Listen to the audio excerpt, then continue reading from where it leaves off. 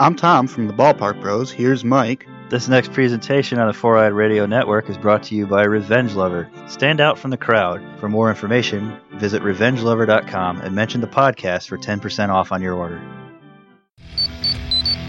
Aye, aye, aye, aye, aye! It's the Ranger Command Power Hour! Today on the Power Hour, episode 111, Ranger Nation Spotlight, John Green of GreenRanger.com. Recorded on February 18th, 2018. Welcome to the Ranger Command Power Hour on the Four Eyed Radio Network. It's time to range up with your host. I'm Eric, also known as TruckieB47. Today's episode is brought to you by Audible.com. Get a free audiobook download and 30-day free trial at audibletrial.com/RangerCommandPH. There are over 150,000 titles to choose from for your iPhone, Android, Kindle, or MP3 player. Today, we have a very special Ranger Nation Spotlight with John Green, webmaster of GreenRanger.com. Welcome to Ranger Command, John. Thanks for having me. Yeah, definitely. So, there was a lot of news and craziness that dropped this week. Probably the most game-changing type of news that we've seen in Power Rangers for a long time. This wasn't planned. We didn't plan going into this interview going, oh yeah, all this earth-shattering stuff is going to happen this week. So, I'm just going to do like a quick timeline. February 12th, Power Rangers Nickelodeon renewal through 2021. February 14th, that night, Power Rangers' new brand logo leaks was quickly taken down. February 15th, Saban and Bandai part ways after 20 years. Then the next day, Hasbro announced Power Rangers is moving to Hasbro for the Master Toy licensee. And then, just yesterday, Power Rangers Beast Morphers announced as the 26th season. Holy cow. Slow news week. Yeah. Not a lot going on. But this is just crazy. What are your thoughts on all this stuff? This week has been insane, and the fun part of all of it is, amongst all of those announcements, I had a birthday, so I spent most of my birthday losing my mind, for lack of a better term. But all of this stuff, with the exception of the Nickelodeon renewal, because that was, you could probably assume that was going to happen and be announced who knows when, but everything else, yeah, it's game-changing. Someone, I don't know who said it first, earth-shattering, but that's been thrown around quite a bit this week. But it's been a week, that's for sure. Well, happy birthday. Sorry. Thank you. I mean, well, what a birthday present. Yeah, I did not wish for this. If I wished for anything, it was a Legacy Shogun Megazord, and I didn't get that, but I got all this other stuff, and I'd be happy with the Shogun Megazord, but this might be interesting, too. Yeah. Well, not to jump around so much, but yeah, Shogun Megazord, is that even happening at this point, you think? If I were to handicap it, I would say probably not, just because we haven't seen anything. We've heard they have the designs, we've heard that it's on the drawing board and all that other stuff, but the fact that we still haven't seen it, it's going to be an expensive one just because it's a big one, it's a complicated one. I know I'm in the minority in that I want both a white and a pink because apparently I take a completionist level to some sick level. But I don't know, and then with all the Toys R Us stuff going on, I don't know that you're going to find someone who's going to carry it even with all of the changeover to Hasbro. So I'm not optimistic. I am open to being pleasantly surprised. I will not complain, but I don't expect it. At least not from Bandai. Yeah, it would be amazing to see what Hasbro does, because, as all of us are, we're trying to all process this information, because 25 years, Power Rangers and Bandai have been linked to the hip. And when they did that announcement on the 15th, it was such a short press release, and it was straight from Saban Brand's website, and it was just like, yeah, we mutually agree not to renew our global license effective April 2019. Bandai will continue to support through the 25th anniversary, blah, blah, blah. And it was just like, that is the shortest and quickest I mean, the thing looked like it was typed up in Word and just converted to a PDF on their site. Yeah. My impression, and I don't think this is the truth, and I'm not saying that this is what was going on, but my impression upon reading it was, tomorrow or whenever we're going to announce the Hasbro deal, whoops, we probably need to announce that Bandai's leaving first. It almost seemed like an afterthought. I don't think it was an afterthought. Right. I think the logo being discovered played a hand in that, but that was what my heart said, but my brain said that hopefully not the case.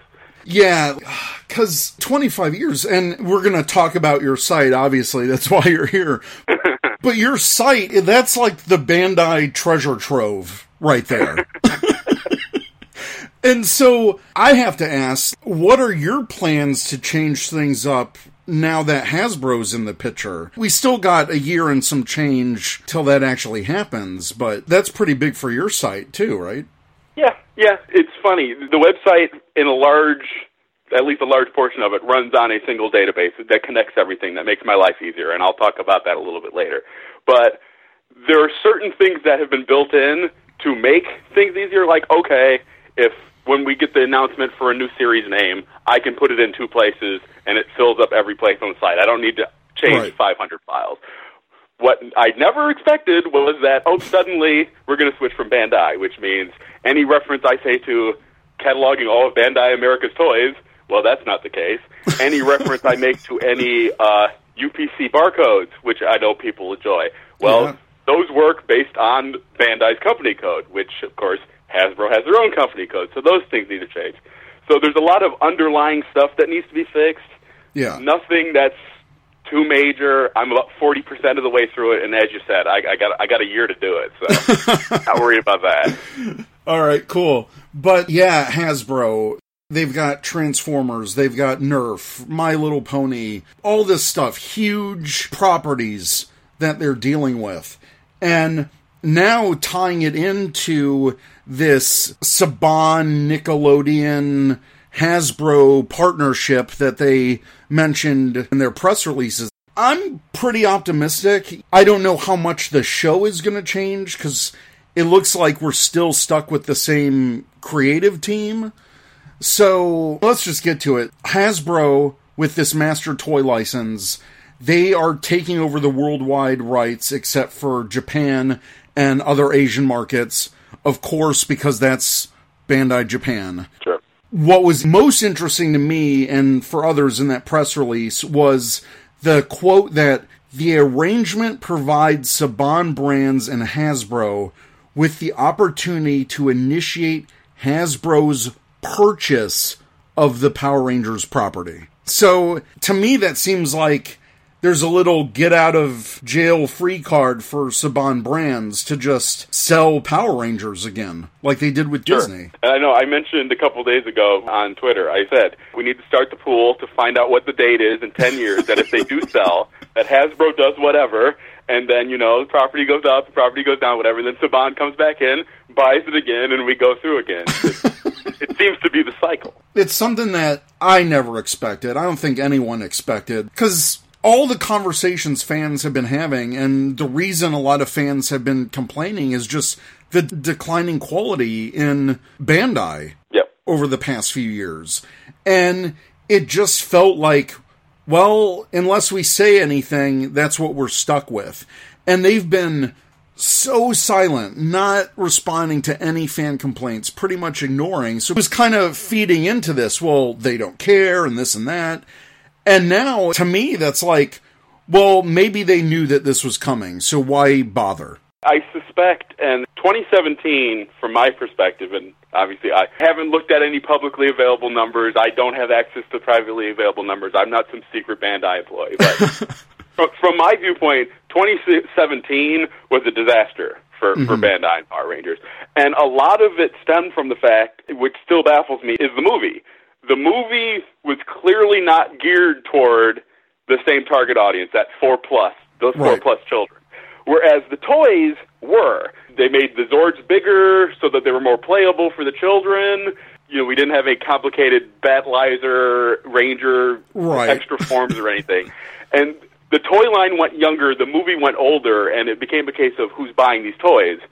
And then on top of that, I don't know if it was Bandai or Saban or the retailers seemed to have thought this movie was going to do crazy business, and these toys were just going to fly off the shelves because, I mean, the figures advertised the Rita figure, the Putty figures. There were other figures planned that we know about. The battle damaged Red Ranger, the individual Rangers in some kind of form, maybe civilian form, I don't know. It's never very clear, and that's what we knew. So presumably there was another wave after that we never knew about. So they planned a lot, and then the first wave sat for 10 months, and then a little bit of the later stuff started to come out. The bigger clobbering Putty guy, the Rita with the twisting arm staff thing, but it's just the expectations and the reality were miles apart, and it was very shocking. So I wonder if Bandai almost looked at it and said, yeah, we completely screwed up this year, maybe this, and of course they would know when the contract is up, so I don't know.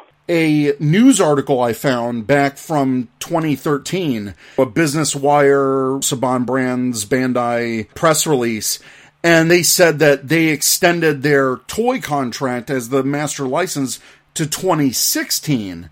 So I think since 2016, Bandai and Saban have been on maybe like a year-to-year agreement. And then you're right, with just the utter failure of the movie toys and the merchandise, and with Ninja Steel, I think it was just a 1-2 punch, and maybe both of them are like, okay, we're out. When you're in a contract year, you have to perform. I'm a baseball guy, so if it's your contract year, you got to hit those homers, you got to get on base, you got to play good defense, and they kind of didn't show up, almost. It's like, it's like in some level, I would not have been surprised, of course, if they renewed the contract for another year, because, as you said, and as we all know, they've been together the whole time. But on some level, after 2017, if they didn't change, that would almost be like dereliction of duty. Like, we got to go a different way, because 2017, Yeah, it makes sense business-wise. You're not going to stick with a company that totally failed in the last year and failed to bring in profits and didn't meet expectations and all of that. So, on the surface, yeah, it looks like a great move by Saban Brands to go with a much bigger toy licensee. But we never expected this, because 25 years as a licensor, it's like, you have to screw up pretty bad to lose that. The only thing that would be bigger than this, and I hate to speak in, terms like that, because now people are going to say, this would be bigger, this would be bigger, but would be if the show stopped adapting Sentai footage. Right. Because this is huge. And who knows? Maybe Hasbro wants to do that. Maybe there's been talk in the last week I've seen, it's like, okay, we're Hasbro now, so now we're going to go animated, which that's not my cup of tea, but I know fans, some fans are excited at the prospect of that. But too early to speak of any of that. Right. We still got a year into this, but personally, when all the movie merchandise was coming out, I wasn't a fan of the big, huge Megazord. For a collector, that's a significant space in your collection for that huge honkin' Megazord.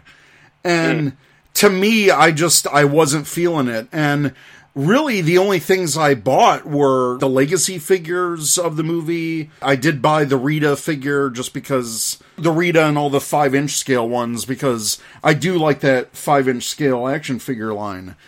Same. But yeah, it really didn't hit me as a collector. I got the Morpher, but then again, that was never in the movie. And something like that. Now, not to say that Bandai has never produced a toy that's not featured in the show, because right. Anybody who's familiar with the toy line will know that's not the case. But that is another one of the disconnects. At one point during the production of the movie, was the Morpher going to be part of the show, and either it was already too far into production toy-wise that it couldn't be canned? Was it never part of the plan, and Bandai said, you can't have Power Rangers without a Morpher, because that's also true? I don't know. Very strange. Yeah, very, very strange. And I did end up picking up the legacy items for the movie. I think the coin set is a beautiful presentation. It looks great. It's, that kind of prop scale and quality. And I like the legacy helmets. Just to have that representation of the movie. I liked the movie. I thought the designs were okay. Yeah, I didn't like a lot of them at first, but it didn't matter because I thought the story was great. Agreed. So, I think when Bandai does things right, they do a great job. But when they screw up hard. Yeah, there's not a lot of middle ground. No. Just the declining quality of Ninja Steel, too. As soon as I saw those foam disc things back at Power Morphicon 2016, I was just like, I think I'm just going to collect the figures and that's it. Now, see, the problem with, and this is one of the areas where I may toe the Bandai company line. Now, I don't own any of the American Power Stars because I got the Ninja Mecha, and I got whatever came with them, and I didn't go all out with that stuff. I spend enough money, but American fans cannot expect, in that case, the Japanese ones to be imported because yes, kids. Yeah. Not to say kids don't worldwide. I don't know. I don't have kids worldwide, but kids throw things, and the last thing you need is a shuriken upside the head, especially one of those giant plastic ones. Now, I know that the quality of the foam ones was less than desirable, and I know that we were told at one point they were going to upgrade the quality of those, and it's my impression they never did. Right. So that's a case where we were never going to get the Japanese ones. There was always going to be disappointment there, but as you said, they either succeed swimmingly or fail miserably, and in this case, they failed miserably. So I just think one of the biggest screw-ups was, like, for me, the Dino Charge line was a huge success. I loved all the original Zords. Yes. Because I didn't have any of the Kyoryuger mech. But I heard those clips were horrible. They were breaking left and right. But I bought all of the Dino Charge Megazords and the individual Zords. And it was the first time I went strictly Bandai America for mechs in a long time. It's been a long time, because I mainly import the Japanese stuff, just because it's great quality. But, yeah, I thought Dino Charge, like all the individual mechs and all that stuff, awesome. And then you get to Ninja Steel, and the only way to get one of the new Zords that sits in the cockpit is to buy a whole new Megazord. And it's like, what are you doing? Now, see, you're going to make me defend Bandai again. Okay. Now, the issue has been, of course, the collectability gimmick, which Bandai America likes, and people are speculating Hasbro's not as much of a fan of. But ever since we got away from the formula that was used for so many of the early years, and I think up through, Time Force was the last one, was that a Megazord is a Megazord, and if you want to change, you add a piece onto the Megazord. You don't switch out a piece. And then Power Rangers / Wild Force came along, and it became free-for-all. Change out this arm, change out this leg, change out torso, craziness. And this was the first time Bandai opted to not do... Well, I don't even want to say that, because... In Wild Force, they reused the bison legs a few times, and then we don't want to talk about Operation Overdrive. But with Samurai, they did the individual, they did the orange beetle and the blue swordfish, and they did those guys individually. I don't know how those sold. I never saw an abundance of them, but I never sold a lack of them, so maybe they just didn't sell well. And plus, in order to sell something like that, with a figure, you kind of need a gimmick, and I don't know if the individual Ninja mechs, they could add a gimmick to them. So I completely understand the argument against you have to buy an entire new Megazord to get one. I'm glad that they did do the color swap, because it could have been worse. They could have said, hey, here's the Ninja Steel Megazord again, except we took out the red guy and put in the green elephant, and it's the same exact Zord. There's at least some color change going on. Yeah. It's not ideal, but...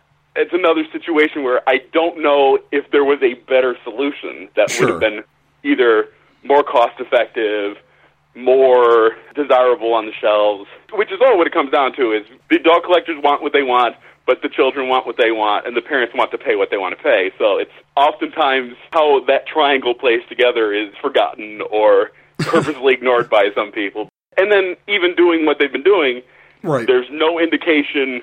we're getting a purple Ninja Steel Megazord with the surfer guy.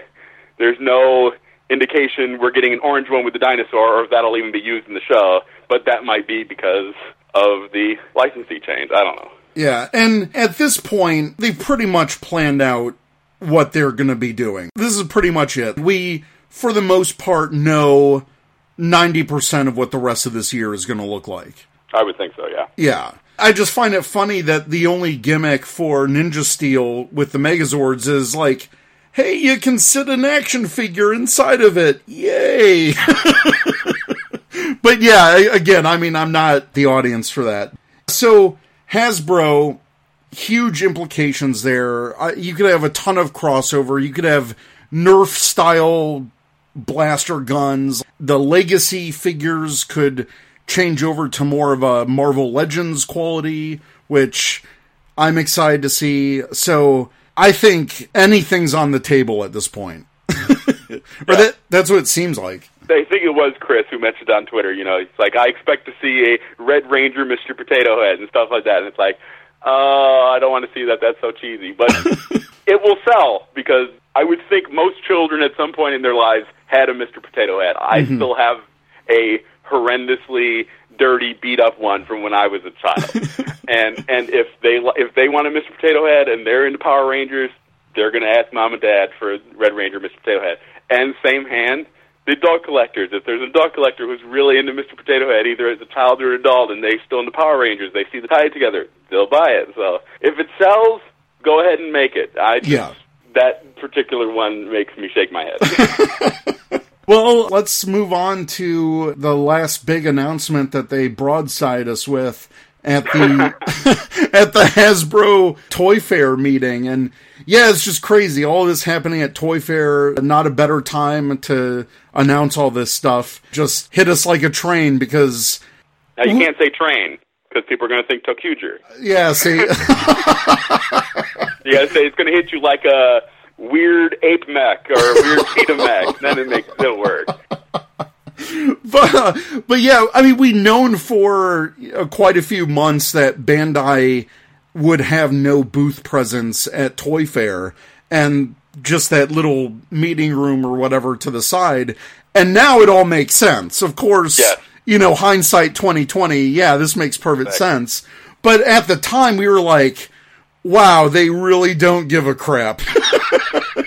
But now we know. And it's funny, because I preach it on Twitter, and I tell people in everyday life, that goes back to Occam's razor. It's the simplest solution. So we all think, because, Bandai has been producing less than desirable items for at least the last year, we think, oh, they're not showing up to Toy Fair? No, they've abandoned us. They don't care what we think about it. It's like, no, there's something more that makes a little bit more sense, which, oh, they're not a Toy Fair because they don't have anything to market to the retailers. Oh, that makes more sense, yes. Yeah. Even though that in itself blows your mind and doesn't make sense, but that is the more logical explanation for it all.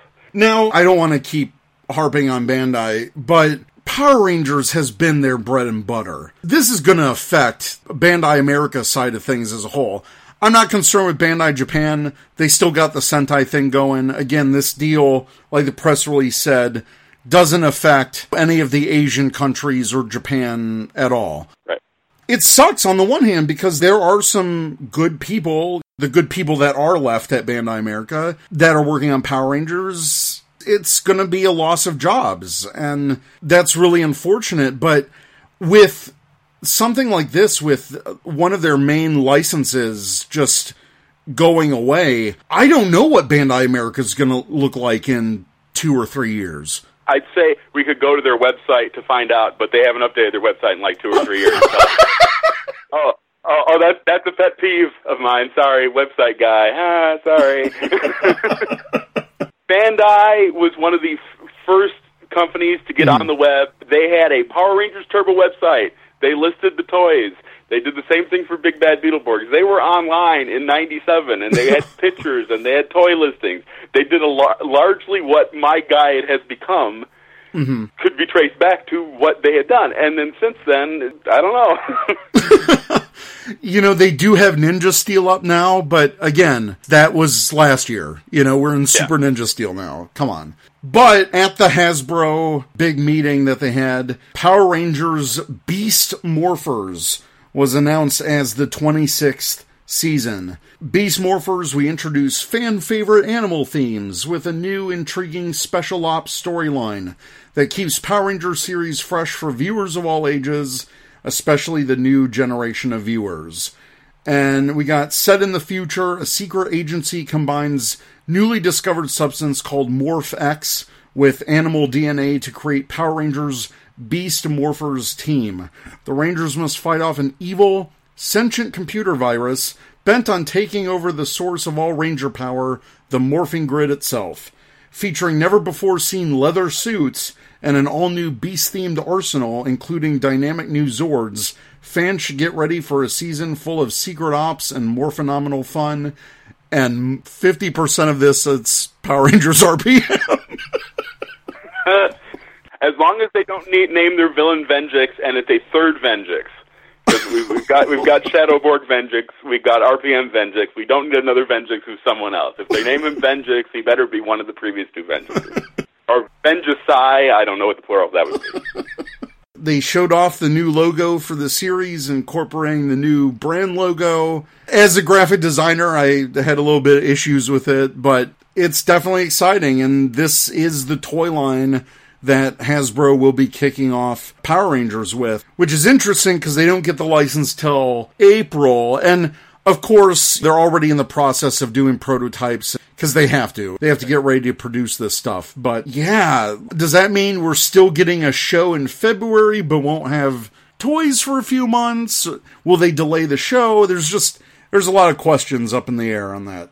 Admittedly, Power Rangers is the only show I watch on Nickelodeon, unless I'm flipping through and I need background noise, and I'll put SpongeBob on just because that can distract my brain and melt my brain. But I don't know when series debut on Nickelodeon or if they're debuting all the time throughout the year. I can't imagine that Power Rangers next year is going to debut in February and there will be no toys for 2 months because Power Rangers exists to sell toys. That's nuts. So one would have to think they're going to have to wait till April. And then maybe that means smaller break in the summer, or they change however they're airing. I don't know. Yeah, it's going to be interesting, again, to see what's the future and what that looks like. So, here we are. All the news, it's all over and done with. And now we're going to be talking about GreenRanger.com. Exciting. Yeah. Well, I mean, for me, I know I use it a bunch. It's always a really good reference. I used that Ranger Key checklist when I was collecting all the Ranger Keys from Japan. You have the whole card database, very extensive site, and I know a resource for many people for many years. So just to get into it, and this is something I like to ask anyone who comes on for Ranger Nation Spotlight, what was your first experience with Power Rangers? How did you become a fan of Power Rangers? Well, in my area, my Fox Kids affiliate was WKBD Detroit, which no longer exists, or at least is no longer a Fox affiliate. And they showed Power Rangers when it first debuted, Mighty Morphin, at 7:30 in the morning on the weekdays. Well, I had already left for school by 7:30 in the morning, so I never saw it during the initial fall 1993 run. But the funny thing is, my younger sister, wasn't in school yet, and my sister was a Power Rangers fan in the household. And she's the one who, for Christmas that first year, was hoping to get a Pink Ranger figure, an 8-inch one in the triangle box. And I thought, hey, Power Rangers, what's that stupid show you watch? She's my sister, so anything she likes, I have to hate, and anything I like, she has to hate. That's how siblings work. Exactly. So time passed, and I couldn't tell you when or what the circumstance was. Maybe she taped an episode on a VHS, if your listeners know what that is. And it was Green with Evil Part 5, which, what better episode to see first than it's the Green Ranger, and he's evil, and he's fighting these guys, and he's got this great Dragon Zord who's destroying the city. It's like, I can get into this. And of course, then he turned good, and that was kind of disappointing at first. But then I got into the show, and then of course, because I started liking the show, she could no longer like the show, because again, that's how siblings work. So I can trace it back to then, and then when 1994 started, Fox Kids started showing it earlier in the morning on Saturdays, and that's when I started watching it. So I saw lots of repeats, out of order, having no clue what was going on, though the show wasn't very serialized at that point. Right. And then when new episodes started showing, well, that was time for Jew 2. So bring on Goofish and Fighting Flea and all those guys. Well, speaking of which, Chris at Mr. Yellow, because I know this. I know you're a big Evil Space Aliens fan, but he said Evil space aliens, go. This will begin the 4-hour period of this podcast. Evil space aliens are cool, but I know you really like evil space aliens. You have a whole monster guide on your site, which is very expansive. So, just what is it about evil space aliens? Well, now some of this is going to be rose-colored glasses, because, of course, I started with MMPR Season 1, and everyone who they love their first season, so I don't deny that it's some of that, but the Jew Ranger monsters, they were at a perfect time where the Japanese series had gotten to the point where the monsters were getting advanced enough where they didn't look cheap and thrown together out of scraps, but hadn't gotten to the point where they were overly complicated and you could pick out little intricacies that were almost distracting. It was a great era for monsters. And back then, the weekly Evil Space Aliens, every week, had personality. Yes. Lately, they kind of usually do, but not always. There's oftentimes they're just fodder for the Rangers to destroy, which they are anyway, but it was a good era for the monsters to have personality in the designs. And the monster designs are one of the things, they're constantly different. To reference my site, there's been 1,177 monsters in Power Rangers history. There haven't been that many Megazords or Rangers or supporting characters, so every year there's a Red Ranger. The joke is, recently, every year now the Red Ranger has daddy issues. Every year the main villain wants to take over the world, and all the basic plot points are always the same. They'll get a Megazord, and they'll use that Megazord for 8 episodes, and it's the same Megazord, and then they'll add a piece, and then they'll get a new Megazord. But the monsters are different every week. So there's always the variety to that. And then, to top all just off the show, with the toys, you got to have something for the good guys to fight. Exactly. It's no fun for your 6 or 7 or 8 or however many Rangers a year to take on the one villain figure that was released, which is another place where we were spoiled during the first year of Mighty Morphin, is that when Bandai finally caught up and they got their additional factories going and they were working 24 hours a day to churn out these toys for all these parents who were beating each other up at Toys R Us to get one figure, they released that first assortment, which was 12 figures. That first assortment that was originally planned for 15 figures, but then they realized, whoops, we can't pack 15 figures into a shipping case. So that's when we lost Rita and Scorpina and Mutitis, and why those 3 I couldn't tell you. And then after that, they had the second release, they had 6. And then every year, the number of Evil Space Aliens was reduced, and it was sad. And then lately, Dino Charge, because I posted about it on my personal Facebook page back when the Dino Charge was at Toy Fair, and they showed off all of them in that display, and I was like, I don't believe it. They're listening. They're finally talking to me. Here's, Ice Age, and I don't even remember anymore. Spellbinder. They're all sitting in a room. So it's like you're releasing a good number of villains again, and it was great. And then they seem to be getting away from that again, but the sad truth of it is the uniqueness of the Evil Space Aliens being different is what hurts them from a toy perspective. Because if I'm making Ranger figures, I make a boy mold, I make a girl mold, I maybe change the helmet, I maybe do different paint. But you can't use the same mold for Pudgy Pig as you do for Snizzard. So, which is why you get 8 different colored Triptoids and 8 different colored Crybots across the different lines. It's like you gotta get used to the mold. That's why you get the Good versus Evil packs they're doing now. No one wants to buy a set that has Red Ranger and Ripcon because everyone's already bought Red Ranger and Ripcon. But you got to get used to the mold. If you haven't bought those 2 figures, that's a great way to get them in one shot. Yeah, just yesterday I got Spinferno set and Mad Emodia set because I don't think we're getting individual releases of those, even though they were advertised. And what a great way for them to just repackage the figure with other toys that didn't sell, that they have multiples of. Exactly. I'm right there with you. Like when Dino Charge toy line released and we got all those monster figures, I was like, this is fantastic. Like, these are just so great. And yeah, now it's kind of trailing off a bit, and we'll see what Hasbro does. But I'm with you. Evil Space Alien monster figures are very cool. Gotta have them. Gotta catch them all.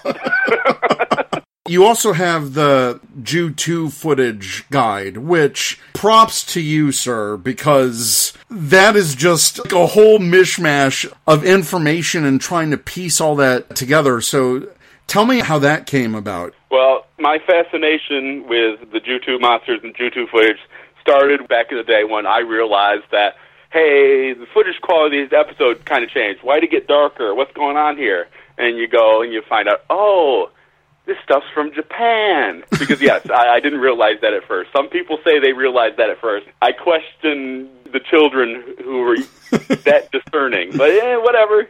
Tell your story, I'll tell mine. So I went looking for them, and back then, because I've been around for a while, and I remember a time in the Power Rangers fandom online where no one had a monster conversion guide. You didn't know.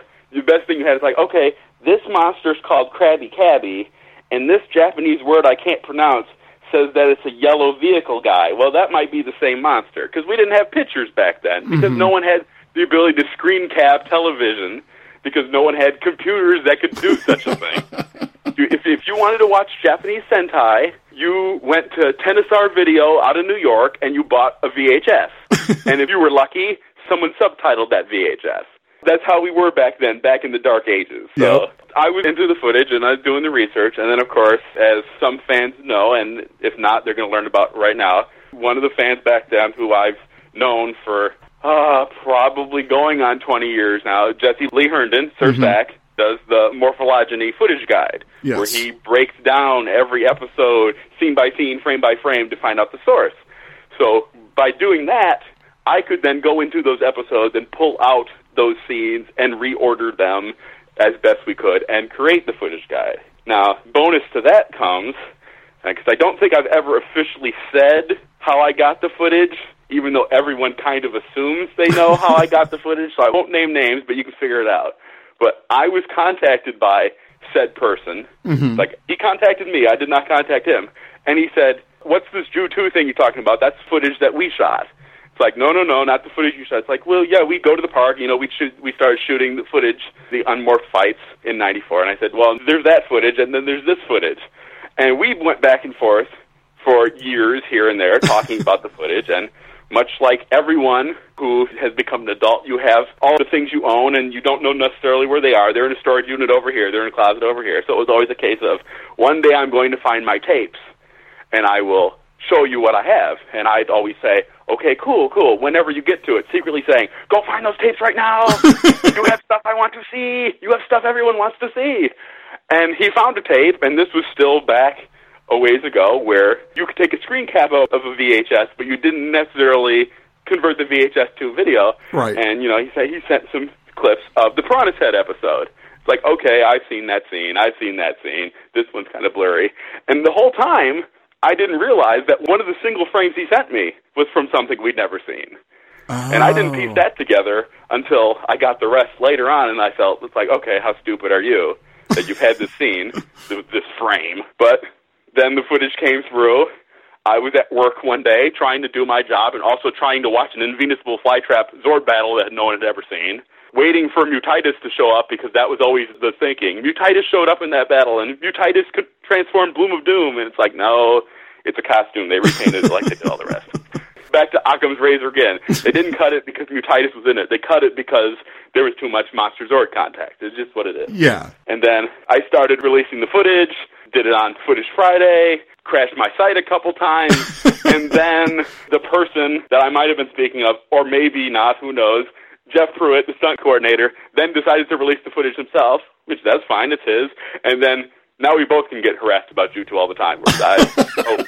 And let me say, I don't have any more Ju2 footage to be released.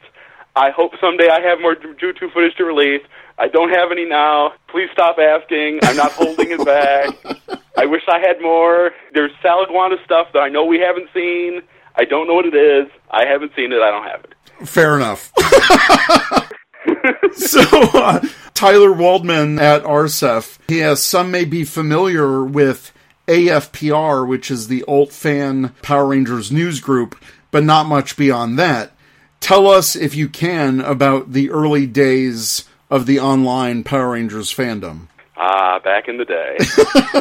So I officially, unofficially, I don't know. I wasn't, like, jumped into the fandom online. It's like, you kind of lurk for however long you lurk, and then you start conversating. In that regard, things are still the same. But back then, you didn't have message boards. You had Usenet, these news groups. You had Alt-Fan Power Rangers. You had alt.tv.sentai. You had a really, really long one for all of Toku, and I don't remember what it was. That's why bookmarks exist. But think of it like a message board with a single forum, and maybe tops 100 users.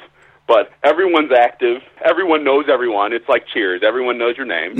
Everyone has their thing that they do. Like, back then, I didn't talk much because I was still the kid in the fandom. Back then, it was always respect your elders, you know. This fan's been in the online fandom a year longer than me, which means they've been in it for almost since the beginning. You know, the Ray Calderon, who ran Ranger Board, and before that had his fan site. Manny Perez, even Mesh back then. Yep. Those were the big three sites. But everyone chatted on Usenet because that's where you could chat. And the nicest thing about back then is threefold. One, nicknames never changed. So once I was Green Ranger, I've always been Green Ranger. It's not like message boards where someone starts having a conversation with me like they know me and I don't know who they are, and I find out, oh, you're that guy I've known for 10 years. How you doing? Like I said, everyone knows everyone, so even the trolls on the news groups, they served a purpose. They were welcome, and I'm not calling him a troll, but George Rod started back on AFPR, everyone's favorite guy who now posts a lot on Ranger Board combining everything. George goes way back. I love George. He's a throwback to a previous time. He gets worked up when he does his combinations, but he's old school to me and good in my book. Yeah. Not that anybody cares about my book. But the other major thing was, back then, the internet was not something everyone used. Yeah. You had to understand how to use a computer and how to open a web browser and know what that is and how to find a news group, which was probably not even through your browser, but through some other third-party application. And there was almost that barrier to entry, whereas now, it's like, oh, I'm at the store, I saw a stupid Power Rangers toy, let me Google Power Rangers, oh, Ranger Board, that's popular, let me go on there and trash them, because I just can't on my phone at Toys R Us still. So it was a simpler time. Yes. And parts of me miss those days, but part of me also says, that was 20 years ago. That was a long time ago.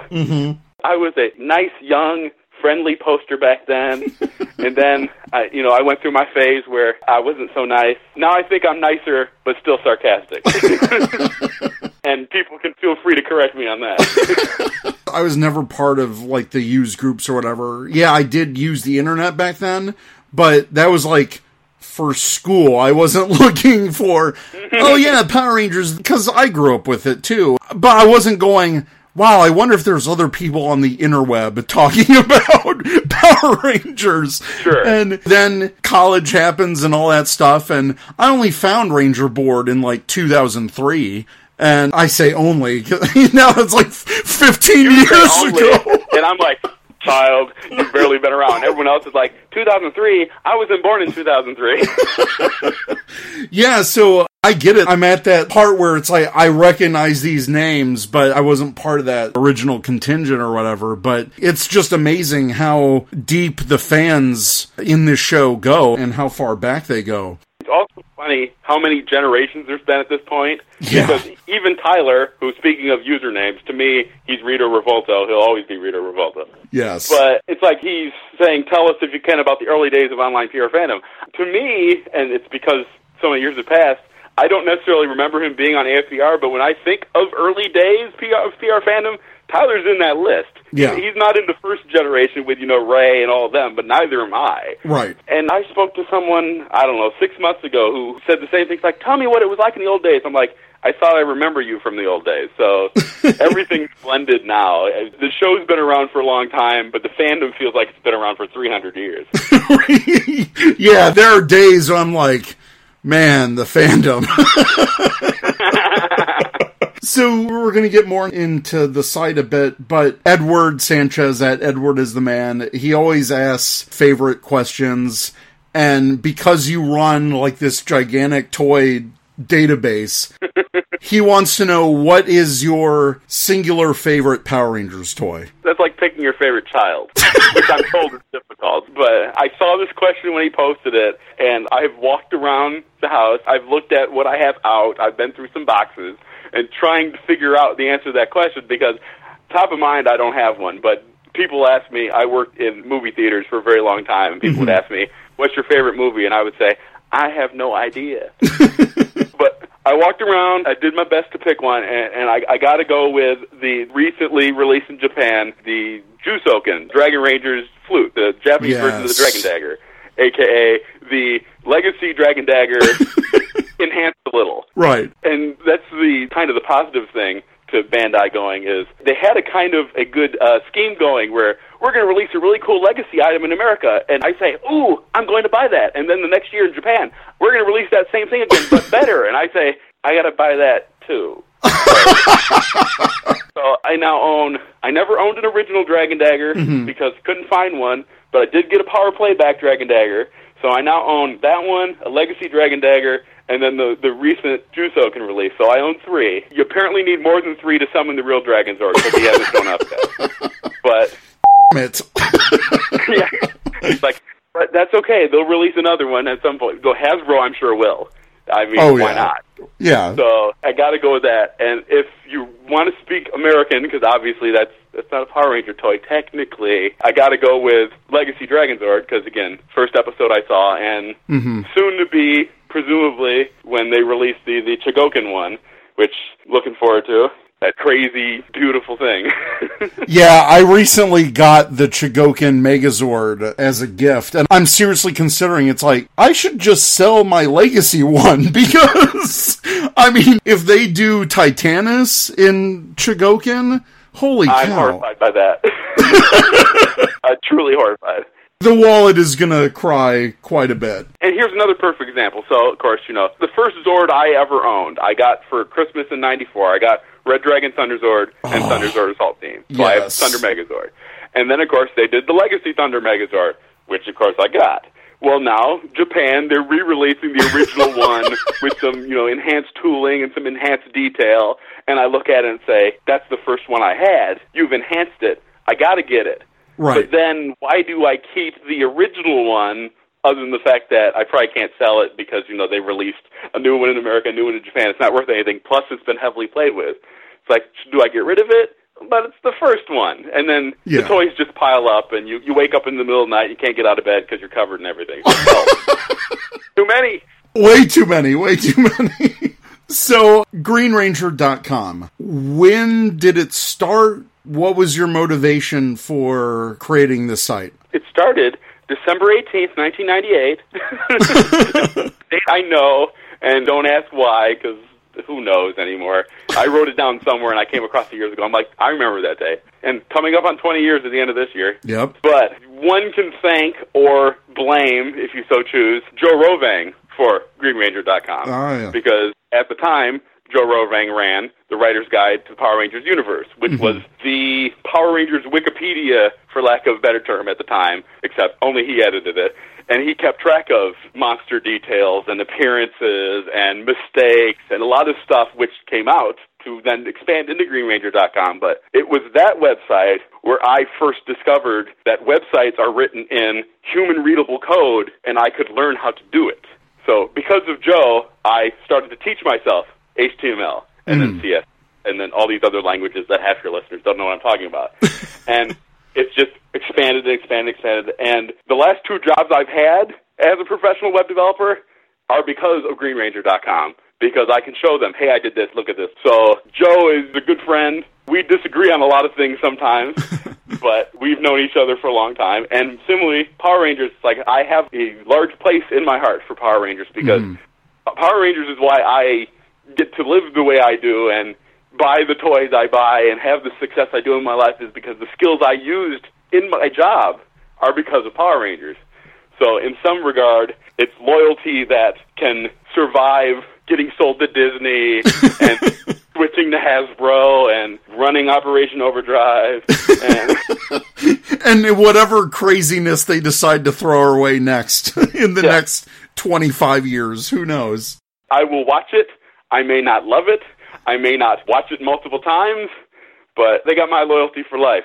Yeah, I totally respect that. And as fans, we do the things that we love because we love the show. And the show helped us in some way, shape, or form. And, that's why there's podcasts. That's why there's website databases and huge archives and message boards and all this stuff. So obviously a site like this is massive. So how much work do you put into the site, I don't know, on a daily, weekly, monthly basis at this point? It varies, obviously.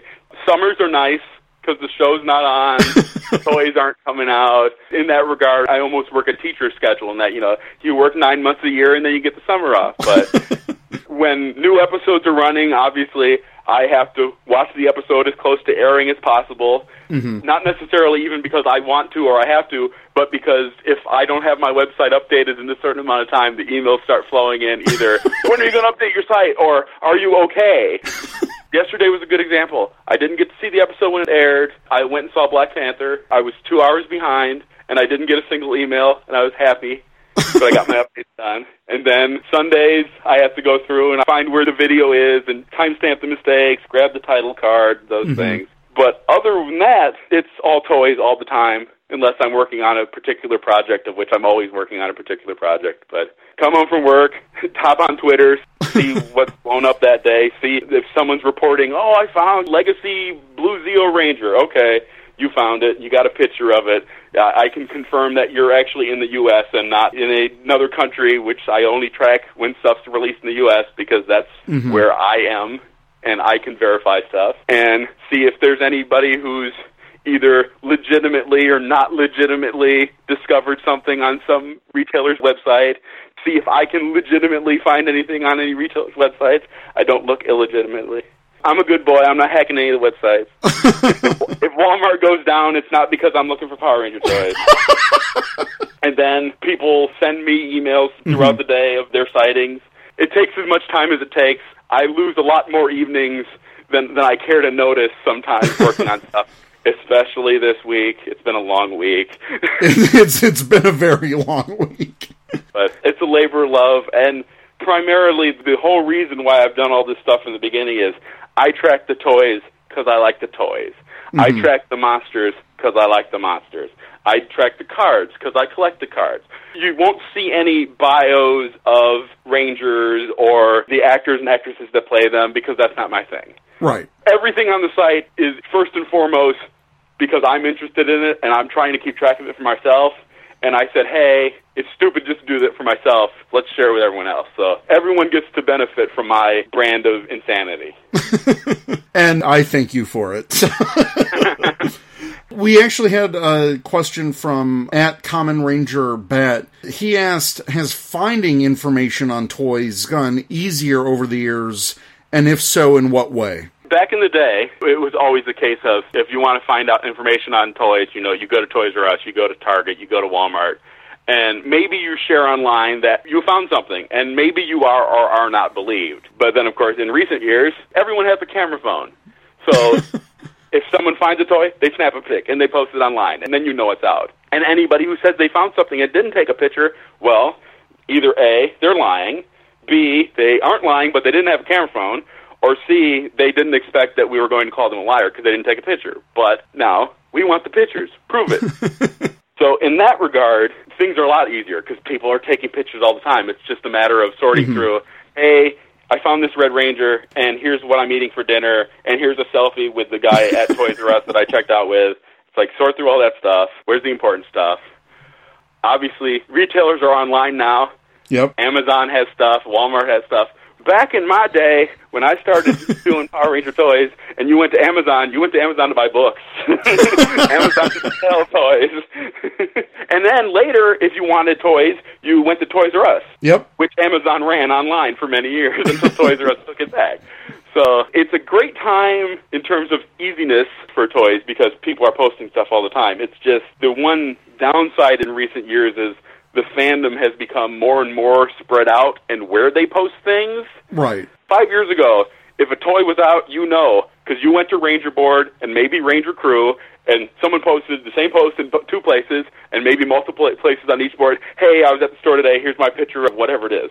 Whereas now, maybe I posted on Twitter and I tag my favorite website. And then if I'm not that website, I have to hope that that person retweets it or then tags me or reposts it somewhere else. So in that regard, it's gotten difficult again because people aren't posting it everywhere because there's so many places to post. Yeah, and now you have to check like Facebook groups, and there's a million of those out there, and which ones do you go to, and all that stuff. Years ago, I spent more time driving store to store. Now I spend more time surfing website to website. So I can do it in the comfort of my own home, but it still takes a bit of time. Yeah, the information on toys probably gotten easier, but can you talk about the distribution of the toys lately? Because from my experience, it just seems like it's all over the place. I have to wait until my store sells out. Well, I'm buying everything, but no one else is, and I'm never going to see anything in my area. So maybe for the listeners who can't find stuff in their area, maybe explain why that's the case. Sure. It's economics. If you're of an age where you can take an economics class either in high school or college, or you got a local community college you can go and check out, or watch a YouTube video, I don't know. Economics will answer so many of these crazy toy things, and it'll help you understand, but it all comes down to supply and demand. No store is going to stock figures that no one wants to buy. And what happens is, as has happened with the Legacy Collection girls, is that they get a bunch of girls, and they're not buying cases of girls. It's no fault of their own, but you go to the store, and I know there's a Target by me who right now has 1 Kimberly and 2 Ashleys. And I know I don't need to check that Target as often because those figures are going to sit. So they have 3 figures. A case of Legacy figures is 6 figures. You're not going to put out another full case of those when you already have half a case on the shelf. I don't remember who, it might have been a Bandai rep, I don't remember exactly who said, the Psycho Rangers are ready to go, but in order to get them out, you need to go buy the girl figures. And on some hand, yeah, that's insulting. It's like, I've supported you, I've bought all these figures, I want my whatever's next. I want my Zeo Red and Zeo Blue and Dino Thunder Black right now. And you can't get them. But on the same hand, what they're saying, and I don't know that it was a direct quote, I don't remember, but it's a crude, sad truth. If your store is full of stock that it can't sell, you're stuck. Now, some people are lucky. They either live in an area with multiples of these stores, and some people are not. Like, personally, I have 2 Toys R Us's near me. I have one that's 15 minutes away, and I have one that's 45 minutes away. Well, guess what? The first one's closing, so that sucks for me. But on the same hand, they don't ever have anything because they have movie Legacy Collection figures. They have at least 2 or 3 of the individual Dino Charger dinosaur pack. Oh, God. I could rant for a whole time about Toys R Us and what they've done wrong just in my specific Toys R Us, but no one cares. But there's no perfect solution. Right. And the sad thing is that there's no way for these stores to recover. It's like, okay, my Target that has the Kimberly and the 2 Ashleys. Well, the next wave comes out. Well, they're not going to get them because they have the Kimberly and 2 Ashleys. And the next wave comes out. Well, they're not going to get them. And there's no way for that to ever clear unless either A, someone buys those figures, a random person who comes along and wants them, or B, unfortunately, you, the collector who wants them to restock, or they clearance them out. Yeah. And none of that's likely or desirable, so it sucks. There's no happy solution. And then if you start buying everything online, well, then the stores are never going to stock them because they finally stocked them and you didn't buy them. Well, of course you didn't buy them. You already bought it online. So it's one of the short list of things where I'm definitely excited about Hasbro is that they have the online store presence, and I don't know how extensive it is because I can't think of a single thing I've ever collected in my life that I personally paid for that is Hasbro. I had some Transformers when I was a kid, but they were always gifts. So I don't know how Hasbro works, which is fun because soon I'll be covering Hasbro. That's my stress. But I'm looking forward to hopefully Hasbro's online shop and, Amazon and all the retailers such as that carrying this stuff so that people can get it. Oh, for sure. So back to your site, one thing I'm curious about, what are sections of the site that you're most proud of? Whether the layout, the information, how you came about finding it. What are some of those sections that are really personal achievements for you? I won't name layout and I won't name design, and you being graphic designer can probably look and say, this guy's site's not ugly, but it's not flashy. I don't have an eye for design. I'm a code nerd. I make my site as clean as possible, not a lot of flourishes. I'm information first. That's just how I am. But in terms of most proud of, it's probably got to be the episode guides, just because they connect to so much of the rest of the site. The toys live by themselves, and the cards live by themselves, but everything else ties into episode guides, because it lists monster appearances, it lists mistakes, it lists airings, all however many thousand we're up to. That number I don't have off the top of my head. It connects to what footage has been used. It connects to Ju 2 and Ju 1.5 when those are applicable. It's kind of the hub from which everything else connects, which is also why that when something breaks on the site, if the episode guides aren't working, it's like, oh, okay, something broke. Which of these 50 things is broke? I do a lot of testing to make sure nothing breaks, because when something breaks, it's a bad day. Yeah, and there's been times where I've gone to your site and just poked around, and you can get into quite a bit of rabbit hole, because then it's like, oh, well, what about that episode? And, oh, yeah, that episode. And so I appreciate the clean design, because I think you've done a very good job of really organizing everything. And the interconnectivity, like you said, is huge, and a big time saver for you as well. Oh, yes. Before I took a database class, everything was raw individual files. So, for example, yesterday's episode, let's see. I would have had to create a page for an episode, created a link to the episode on the index page. I would have needed to add the monster to the monster list, add the monster conversion to the monster conversion list, updated the airing date on both the February 17th page, the February page, the 2018 page, update the mistakes, which live somewhere else. This morning updated the credits, and if there's any new people in the credits, such as the character that played the father and the character who played bearded captain guy, those two were brand new characters. Those two were brand new actors that had never been in Power Rangers before, so those each get pages. Whereas now, it's in a database. Updated in a couple places, all the pages update for me. If I hadn't learned about databases, this site would not exist anymore, because I would have lost my mind by now. No, I hear you. When you put it like that, there's so many things that would just be so time-consuming to update. I know I wouldn't have the patience for that kind of thing. It takes a special brand of insanity, and I am that special brand of insanity. Well, moving on to toys, a lot of people asked about unreleased toys. Of course they did. And so I'm just going to break this down a little bit. Chris from Toad Nation at Toad Chris, he asks, what in your opinion is the quote-unquote rarest Power Rangers toy that's actually seen a release of some sort? Plenty of supposed to come out but didn't, or a test shot figure or two that slipped out, etc.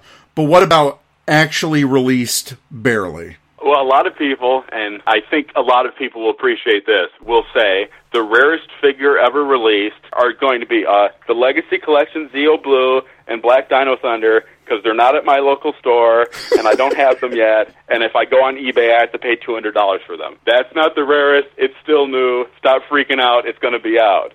Everyone freaks out about the new thing, thinking it's going to be rare. Sometimes it's rare. These figures are not going to be any rarer than they have been recently. Right. Not that you're going to be able to find them easily, because they haven't been easy to find lately, but there's not only two Black Dino Thunder Rangers out there, and if you don't own one of the two, you don't get one. But in terms of serious answer, well, back in the day, if we're talking 90s, when you didn't have a bunch of store exclusives and stuff, it was usually stuff that showed up in the fall, just because as we've become more and more accustomed to, the fall stuff comes out late. It may or may not make it by Christmas. Right. So stuff that comes to mind are the fall line of Zeo and Turbo Evil Space Aliens. Anybody who owns a Divatox figure knows they own a Divatox figure because they paid out of whatever for the Divatox figure. It was rare then. It's rare now.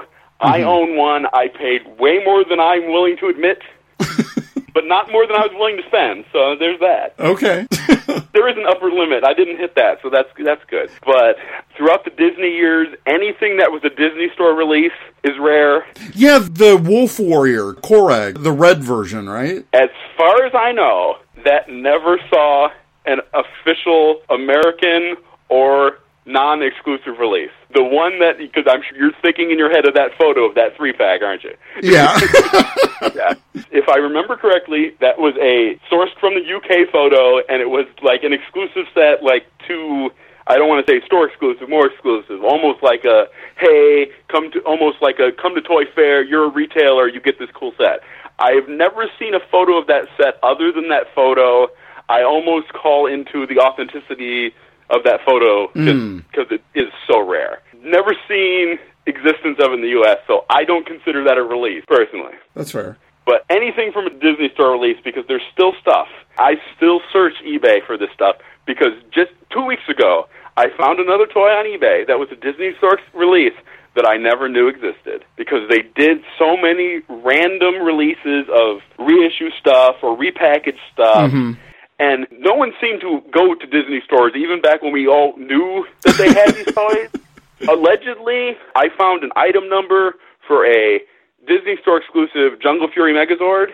Never seen a picture of it. Don't know if it was released, but I have a number for it. They did the RPM ones because they did them with either better paint or die cast. I don't remember. But allegedly that's out there, but I can't prove it. Disney Store stuff is nuts. And then after that, there's the Power Rangers Hero line, the KB Toys exclusive. Those figures, especially the early ones, where the figures are good and people want them, as opposed to the repackaged, armored from a bike, but doesn't come with the armor figures that they did later on. Yeah. If you've got a Power Rangers Heroes Series 1 Phantom Ranger mint on card, you got something good. Don't open that. Nice. I don't have one. No, neither do I. If anyone has one, don't open that. Yeah, don't touch it. Just leave it as is. It's good. Put it in a temperature, humidity-controlled room. Never look at it. Don't touch it. It's blocked from any and all sunlight. It's just sitting there. Just be happy knowing that you have it, but you can never see it again. Okay, a different twist on this question, and it was asked by two different people. Julio Coolio 6 and Kentucky Jam. They want to know, there's two variations.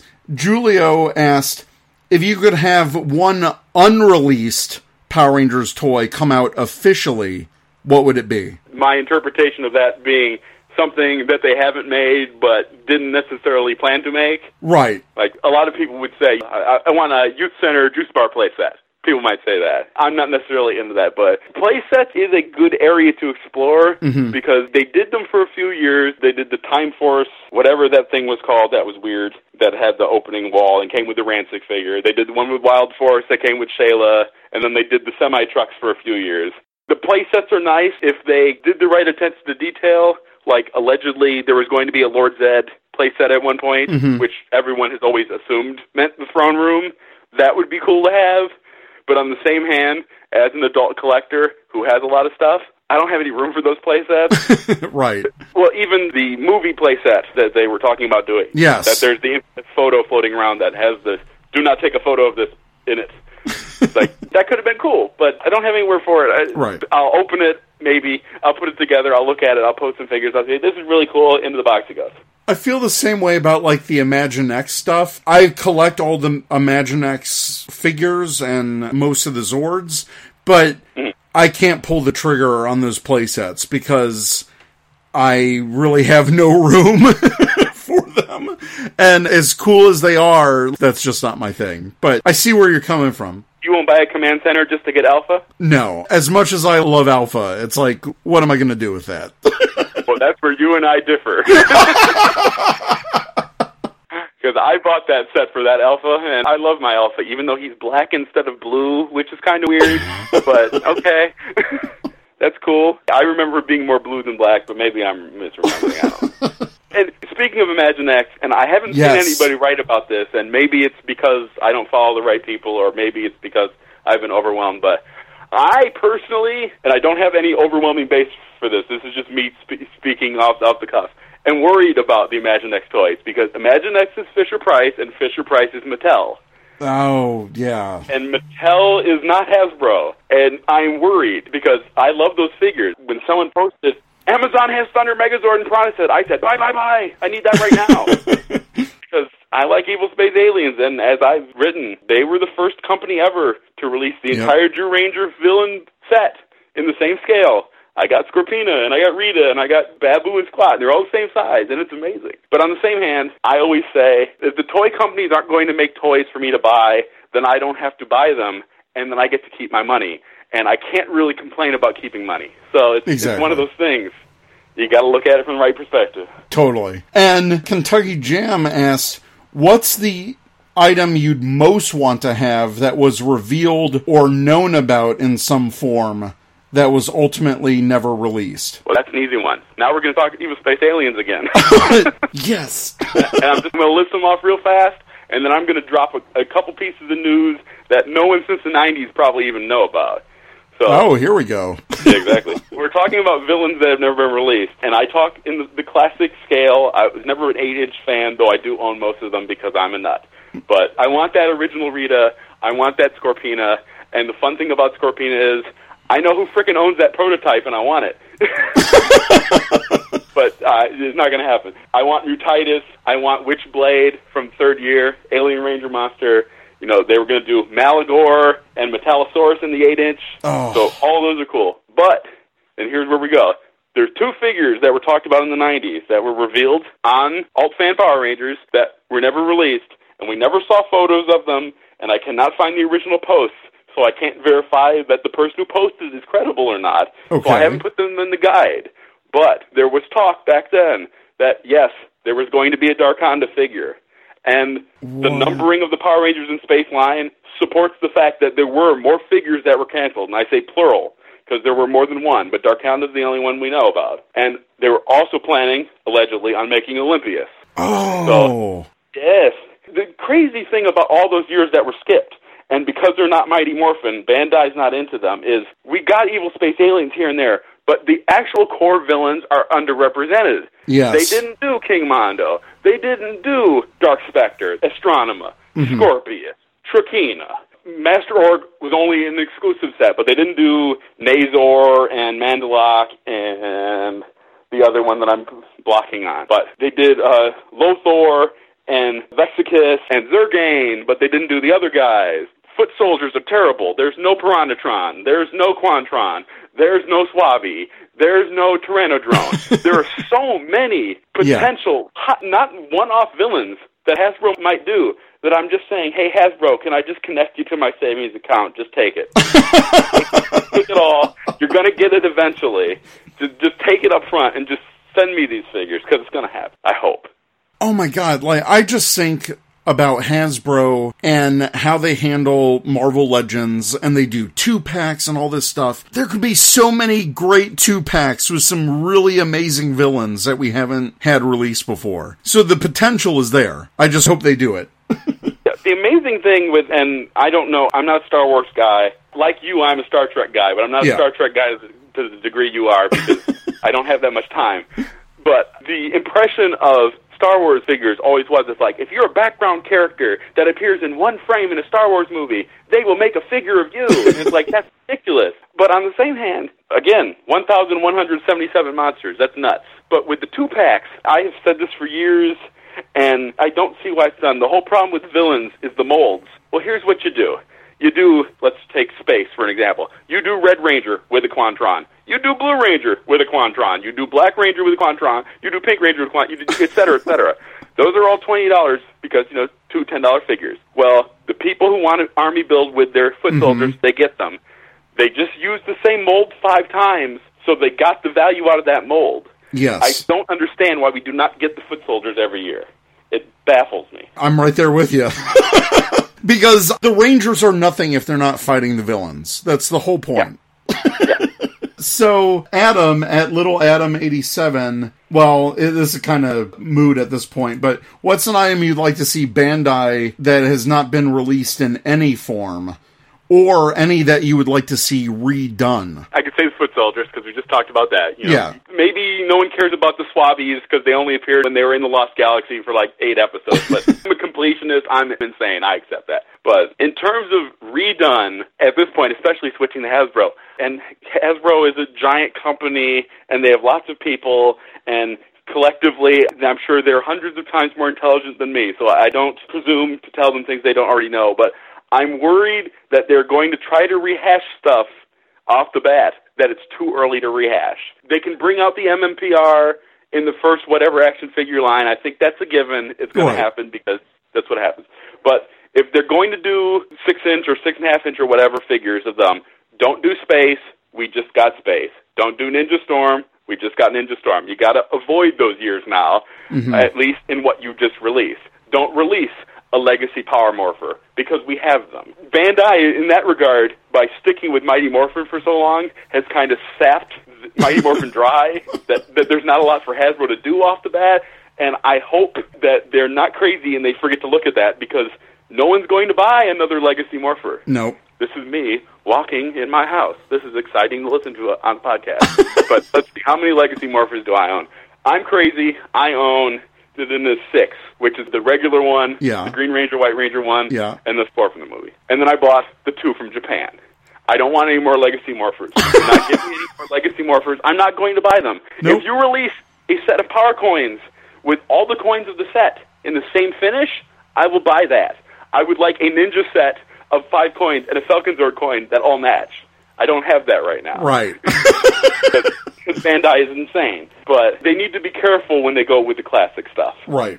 And I'm sure they will be. Like I said, Hasbro's big, Hasbro's smart. It worries me probably unnecessarily. I just hope that they know what they're getting into, and I hope that they have done their research. Because you're right, it would kill a line out the gate to release stuff that's already been released in the past 5 years. No one's going to buy that. Yeah. I'm not going to buy it. Don't give me a, hey, adult collectors, we made you a Red Ranger Power Sword. That's nice. I have one of those. Can you make me a Black Ranger Power Axe that's compatible with it? No, but Red Ranger's more popular. Right, but I own that. Angelo Colby at Super Ranger asked, Animal Zords versus Machine Zords. Which do you prefer and or make better toys, in your opinion? I don't know that I have a preference for one or another. I will say that Gal Ranger was the first that I imported, and I partially did so because they were amazing to look at. When we saw first press photos or whatever those, and I made a purchase from a small website at that time that I think had been online for 2 years called Big Bad Toy Store. That's a cheap plug. Which I get no money for, so thanks to me. But I got Gal Elephant and Gal Giraffe, and those are amazing because they're well sculpted, they've got shiny paint, they're amazing to look at, and from that degree, those, I would almost say, it's animals because of them. But vehicles are good when they're done right. Yep. Even the Car Ranger vehicles, the turbo vehicles, they're a little cheesy, they're a little silly in some ways, because, you know, Adam in his minivan, how exciting is that? But the way they combine the chrome detailing on them, what they did in the Turbo movie when they had all the crazy intricacies when the Zords grew and they were combined, that was amazing to see. So it was awesome, yeah. If the Zords are done right, and the combinations work, and if you're going to combine them all in the end, and you've got a crazy thing that's got 12 parts put together, if that still looks good, and that's difficult, if that still looks good, you got a winner. Because we've seen some combinations where it's just like, this is the pile of something Megazord. How exciting. Wow, that's great. So there's potential easy to go either way. But I will say, personally, Shogun Megazord is my favorite Megazord, which is why it hurts so bad that we got to Legacy Shogun, and it doesn't look like it's going to happen. Yeah. And my second is Super Zeo, because they're the individual robots that combine to form a bigger robot.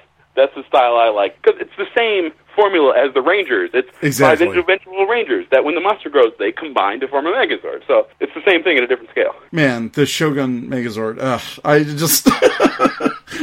I think about it, I'm like, if only. The only thing that keeps me going with that is that I love that Megazord so much that I just tell myself, Bandai could have hit it out of the park, and I would have still been at least a little disappointed for some reason.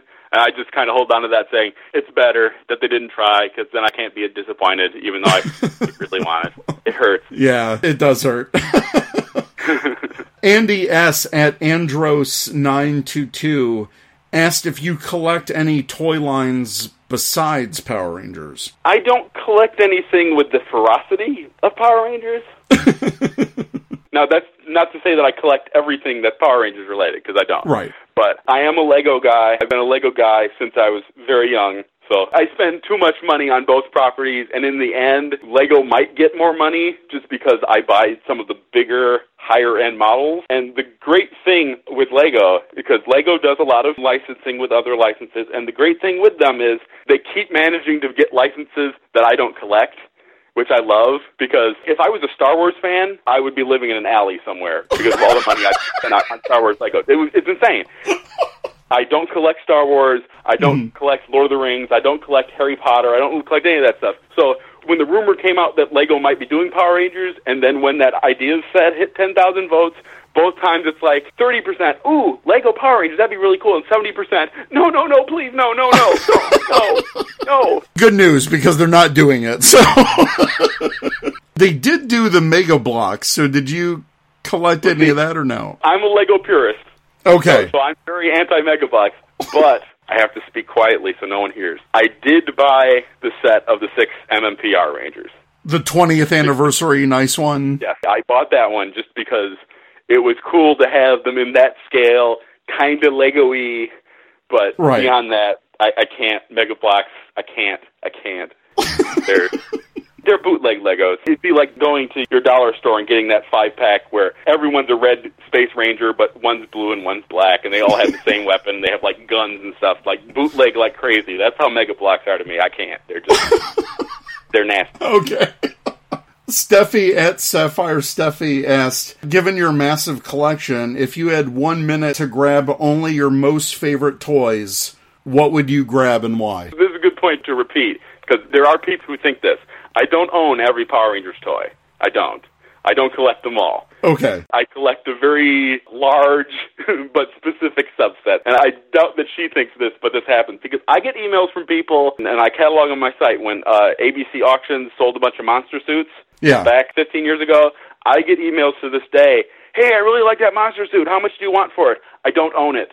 Like, when are you going to sell more? I don't own any of them. I don't read the page. I don't have these things. I would love to have a monster suit, but first I would have to love to have a warehouse. I think back to when they did those auctions, and Paparazzi got the Darkonda suit, and he was sitting in it on his couch. I'm like, that is amazing. I am not yet that crazy. But mad props to him for doing it. For sure. But if I'm going to grab my favorite toys, on some level, it's kind of, you got to grab, obviously, what's closest, but you got to grab the higher-end stuff, because it's worth a lot. So I'm going to grab my Power Ranger Heroes Series 3, of which I have a set, and that took a long time to complete. I'm going to grab my Cardillion cards, because I have the second largest set of those, since I've been overtaken by a friend of mine. I would grab my complete set of Mystic Knights, the figures. I have them all. They're all still on cards. Oh, nice. Yeah, I went through the hassle of getting those recently, and it's funny, because the villains are relatively easy to find. When you try to find Garrett, the 5th one, that's not a good day, but I found them all. So you got to grab those, and I'm sure I'd grab some of my Sentai stuff that's easy to get just because it's expensive, it's nice, it's imported, fancy. I would try to grab all of my Japanese Ranger keys, because those premium sets... How did I not say that? I did not say Ranger keys. And I mean, I'm crazy. I own 2 of the 4 rare apparel keys, R196. I own 2 of the 4 variations. Oh, wow. I did not say Ranger keys. See, on some level, it's like, I don't own everything, but clearly I own too much if I did not say Ranger keys. That was the first thing I thought of, because I'm like... That's amazing. That took a while and too much money for me to go, no, I'm not going to grab those. And to the fans out there who I know, because they still post about them on Twitter every year, I wonder when they're going to release the next set with the previous team. I love you guys. I respect your desire to get them. Don't release any more of those. I'm tired of buying them, because the next set's just like, here's 5 Jewel figures, and the set, we're going to release 2 variations in the same box, because one set will be shiny, and $400. I don't know. Yeah. I love Ranger keys, but I'm done. I am completely the same way. When they did that Tokuger set, I'm like, yes. Are you killing me right now? You did literally every variation color change. It's a 40 key set. Stop it. End it. You know the worst thing about that set? I didn't even watch Tokuger and I bought that set. Same. I'm right there with you.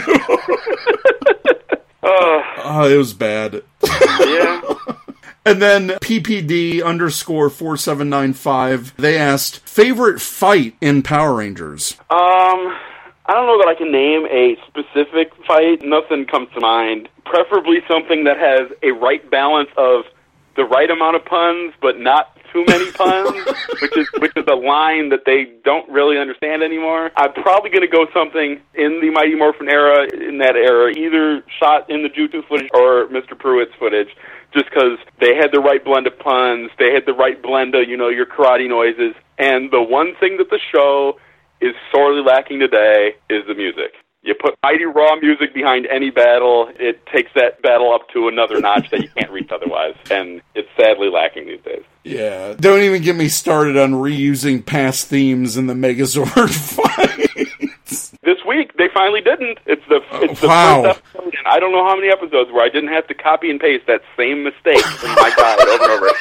Use Samurai theme, then Monsters defeated, use Dino Charge theme. It's like, stop. If I'm watching the show, and I understand, it's background, they're trying to slip it by, but it's like you're getting into the fight, yeah, the Zord's winning, and then it ends and you say, Power Rangers, Dino Charge, and you look at it, it's like, these are ninjas, what is going on?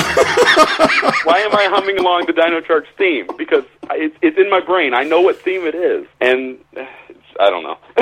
One of the funniest errors I thought recently, because when we do episode reviews on this show, I'm looking at the errors because I want to point them out.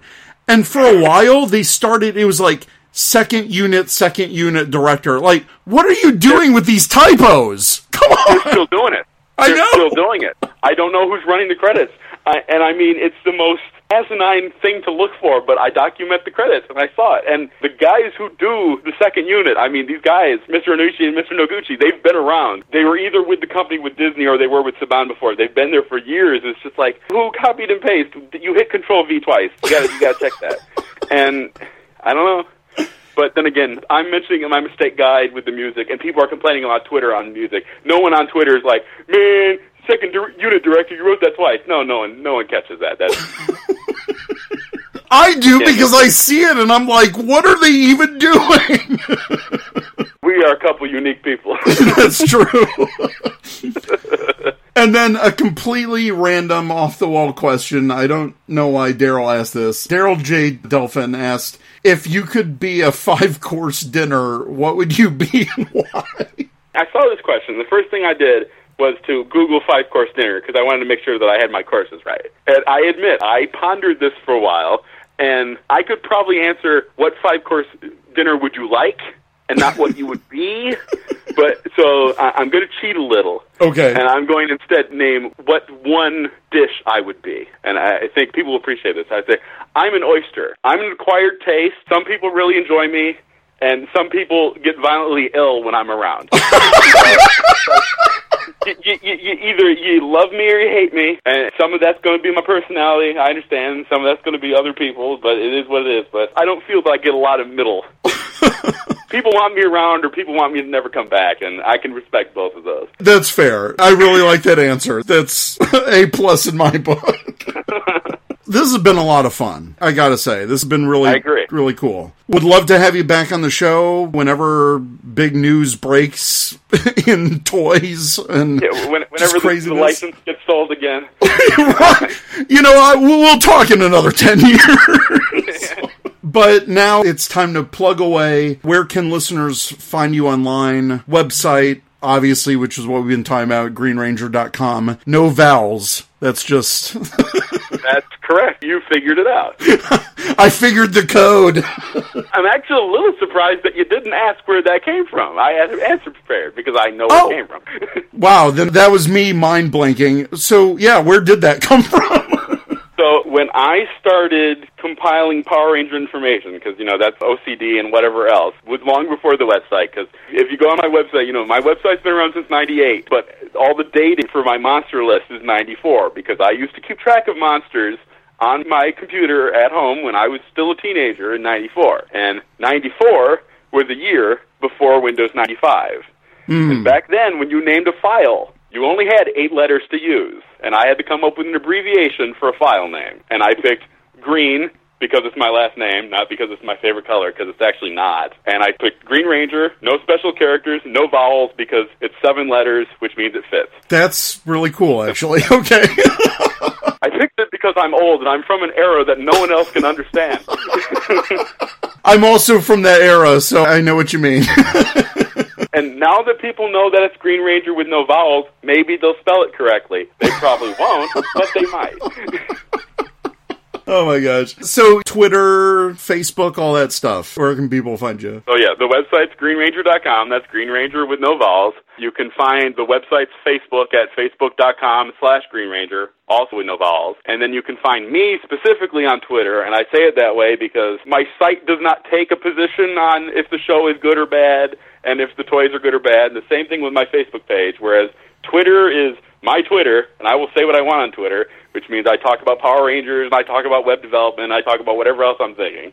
But on Twitter, I'm at John P. Green. Awesome. And then you can find me other places, because I lurk everywhere. Because I have to, because people are posting a picture of a toy on some obscure Tumblr somewhere, whatever, I don't know. All right, John, this has been a blast. It has. It's been a lot of fun. Thank you. All right. So, Ranger Nation, let us know what you think. If you have questions or hate mail or praise, email us at rangercommandpowerhour@gmail.com. Check us out at rangercommand.com. We're on Twitter at rangercommandph, Facebook and Instagram, Ranger Command Power Hour, all one word. And John, once again, it's been awesome. Thanks again. Thank you. You've been listening to the Ranger Command Power Hour, only on the Four-Eyed Radio Network.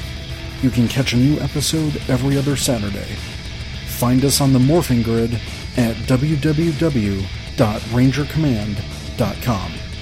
Follow us on Twitter at RangerCommandPH and like us on Facebook.com/RangerCommandPowerHour.